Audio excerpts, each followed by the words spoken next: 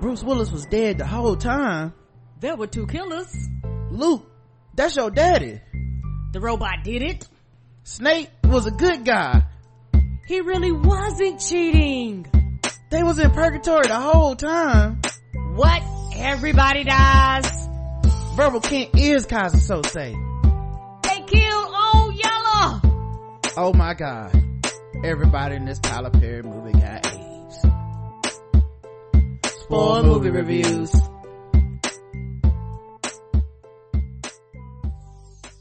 Hey, welcome to another episode of Spoiled Movie Reviews. I'm your host, Rod. I'm all by myself, and I'm ready to give you a spoiler review on the movie White Noise. Of course, this is for people who've seen the movie, don't ever plan on seeing the movie, or don't care about spoilers, because I do spoil the movie. And I'll talk about what I liked, what I didn't like, and I'll score it from 0 to 5, and we'll get out of here. It'll probably be a short review. I have no comments to get into, and obviously no trailers, because I did not see I saw this on Netflix. White Noise is a movie directed by Noah Baumbach, and it is based off a book by Don DeLillo, I don't know. It stars Adam Driver, Greta Gerwig, Don Cheadle, and then a bunch of people that I'm not that familiar with. And the plot synopsis, let's get to that. It is at once hilarious and horrifying. This isn't a plot synopsis. Anyway, at once hilarious. This sounds like a review. Anyway, at once hilarious and horrifying, lyrical and absurd, ordinary and apocalyptic, White Noise dramatizes a contemporary American family's attempts to deal with the mundane conflicts of everyday life while grappling with the universal mysteries of love, death, and the possibility of happiness in an uncertain world. All right. So, let's talk about what we liked. I think the main thing I like from this film is Greta Gerwig. She was great in this movie as Babette. I almost wish more of the movie was from her perspective and what she was going through. It's amazing to know that she also did Lady Bird, which I loved. As well as this, so as she directed Lady Bird and then starred in this, co-starred in this. That's amazing. So she's like a powerhouse actress, a playwright, a bunch of stuff. Obviously the performances, I will give the hair, makeup, stylist, clothing, all this stuff, because it's kind of like a retro film set in feels like the 80s or late 70s or something.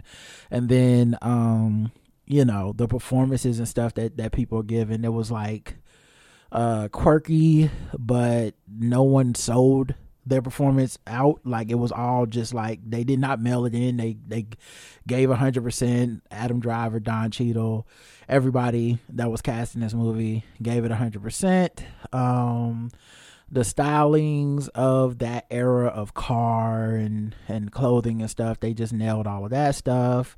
The movie does have these fantastical lyrical flourishes, I guess is the best way to call them, as far as action scenes, or the movie kind of becomes several different types of movies all in the same movie.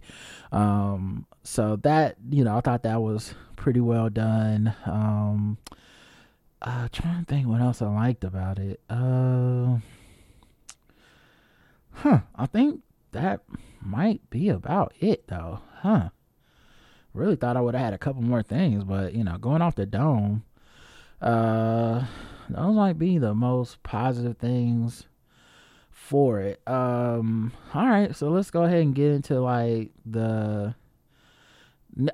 forgot. And it was kind of funny.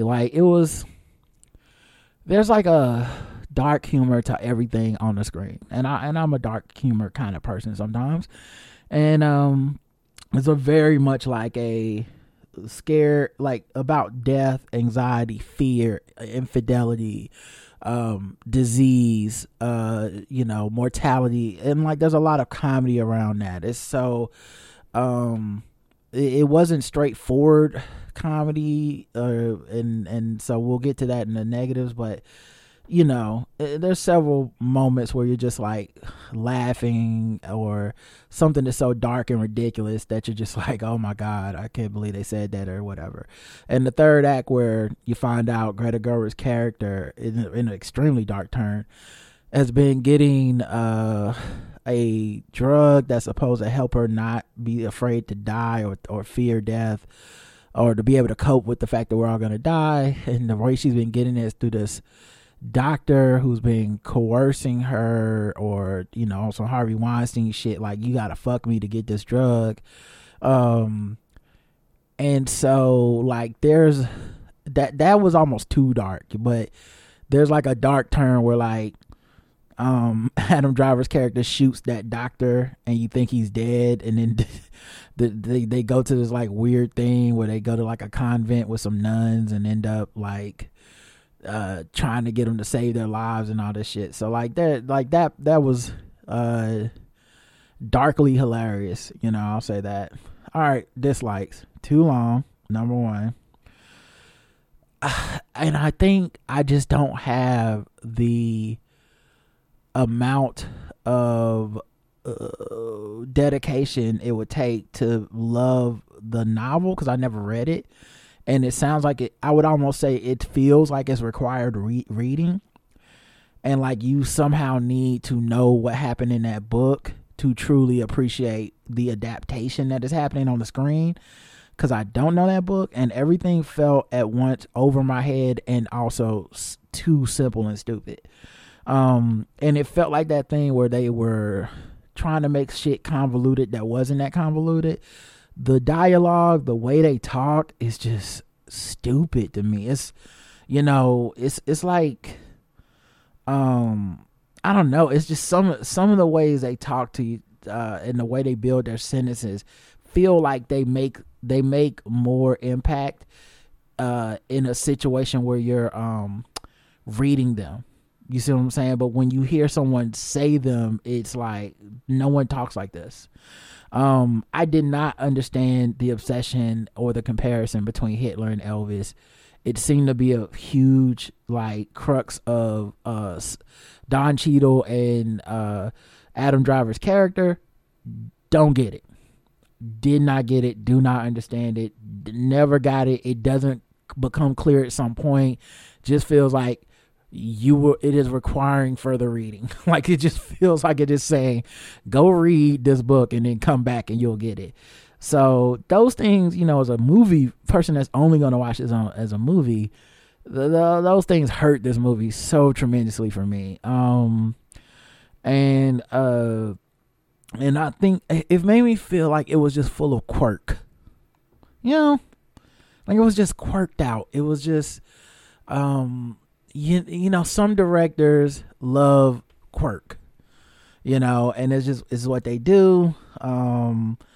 They and then shit becomes the for the sake of quirk type of situation where it's like, why are you doing it? Because it needs to be quirky. You know, it's like Wes Anderson, where he's like, you know, I think he's like, why don't we have Owen Wilson also eating an apple, but he's eating it upside down, and he's looking at himself in a mirror. It's like, why? It's just like, because it's quirky. Okay, that's how the scene's gonna work. He's gotta quirk it up. You gotta quirk. Is it worth it? Let me quirk it. I put my thing down. That's how this film felt. This film was just quirky, man. And I think there's a way where you could have like not made it as quirky, and it actually would have been a better film. To be like straight up, they're like, let's go in here and change some of the way that the characters talk. Let's make them talk in a way that the audience will understand without reading the fucking book. But I don't know, it just felt like a quirky version of Rocky Horror Show, which I guess Rocky Horror Show already is, but it felt like you're supposed to know all the lines from the book and then mouth them along with the characters, and when it's like, what is love if not regret dying, or some shit like that, it's supposed to be like,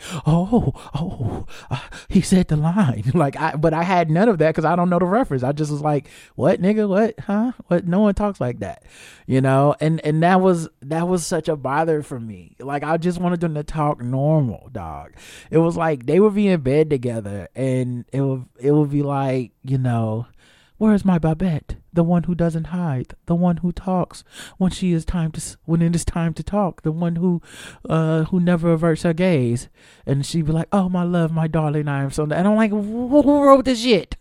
Who wrote this shit? No, and you can't even say, well, that's how we talked in the 80s. Nigga, I was there. You wasn't outside. So yeah, I just felt like that it was such a letdown in those areas, unless you are that big of a fan of the books and whatnot. But unfortunately, it did kind of feel like white noise. It did feel like a disjointed collection of supposed film, like different film genres and stuff, and it didn't really have the comedy that comes with satire. And it felt like it was trying to be surreal, but it crossed over into so disjointed and that it became unrelatable for me. So let's rate it 0 to 5. I would give it, honest to God, I give it a 0. I give it a 0, dog. I mean, unless you read that book, and then maybe you could judge better for yourself than me. But I almost did not get through this film. It was so fucking bad, you know. Like, it was just, oh my goodness. So yeah, I think yeah. So it was almost I almost could not finish this film. So I think like, you know, Greta Gerwig is good, but so underutilized that I can't even really say you should watch it for her. I would not blame you for skipping this. All right, y'all, that's it. Thanks for listening, and I'll be back with another movie review soon. Peace.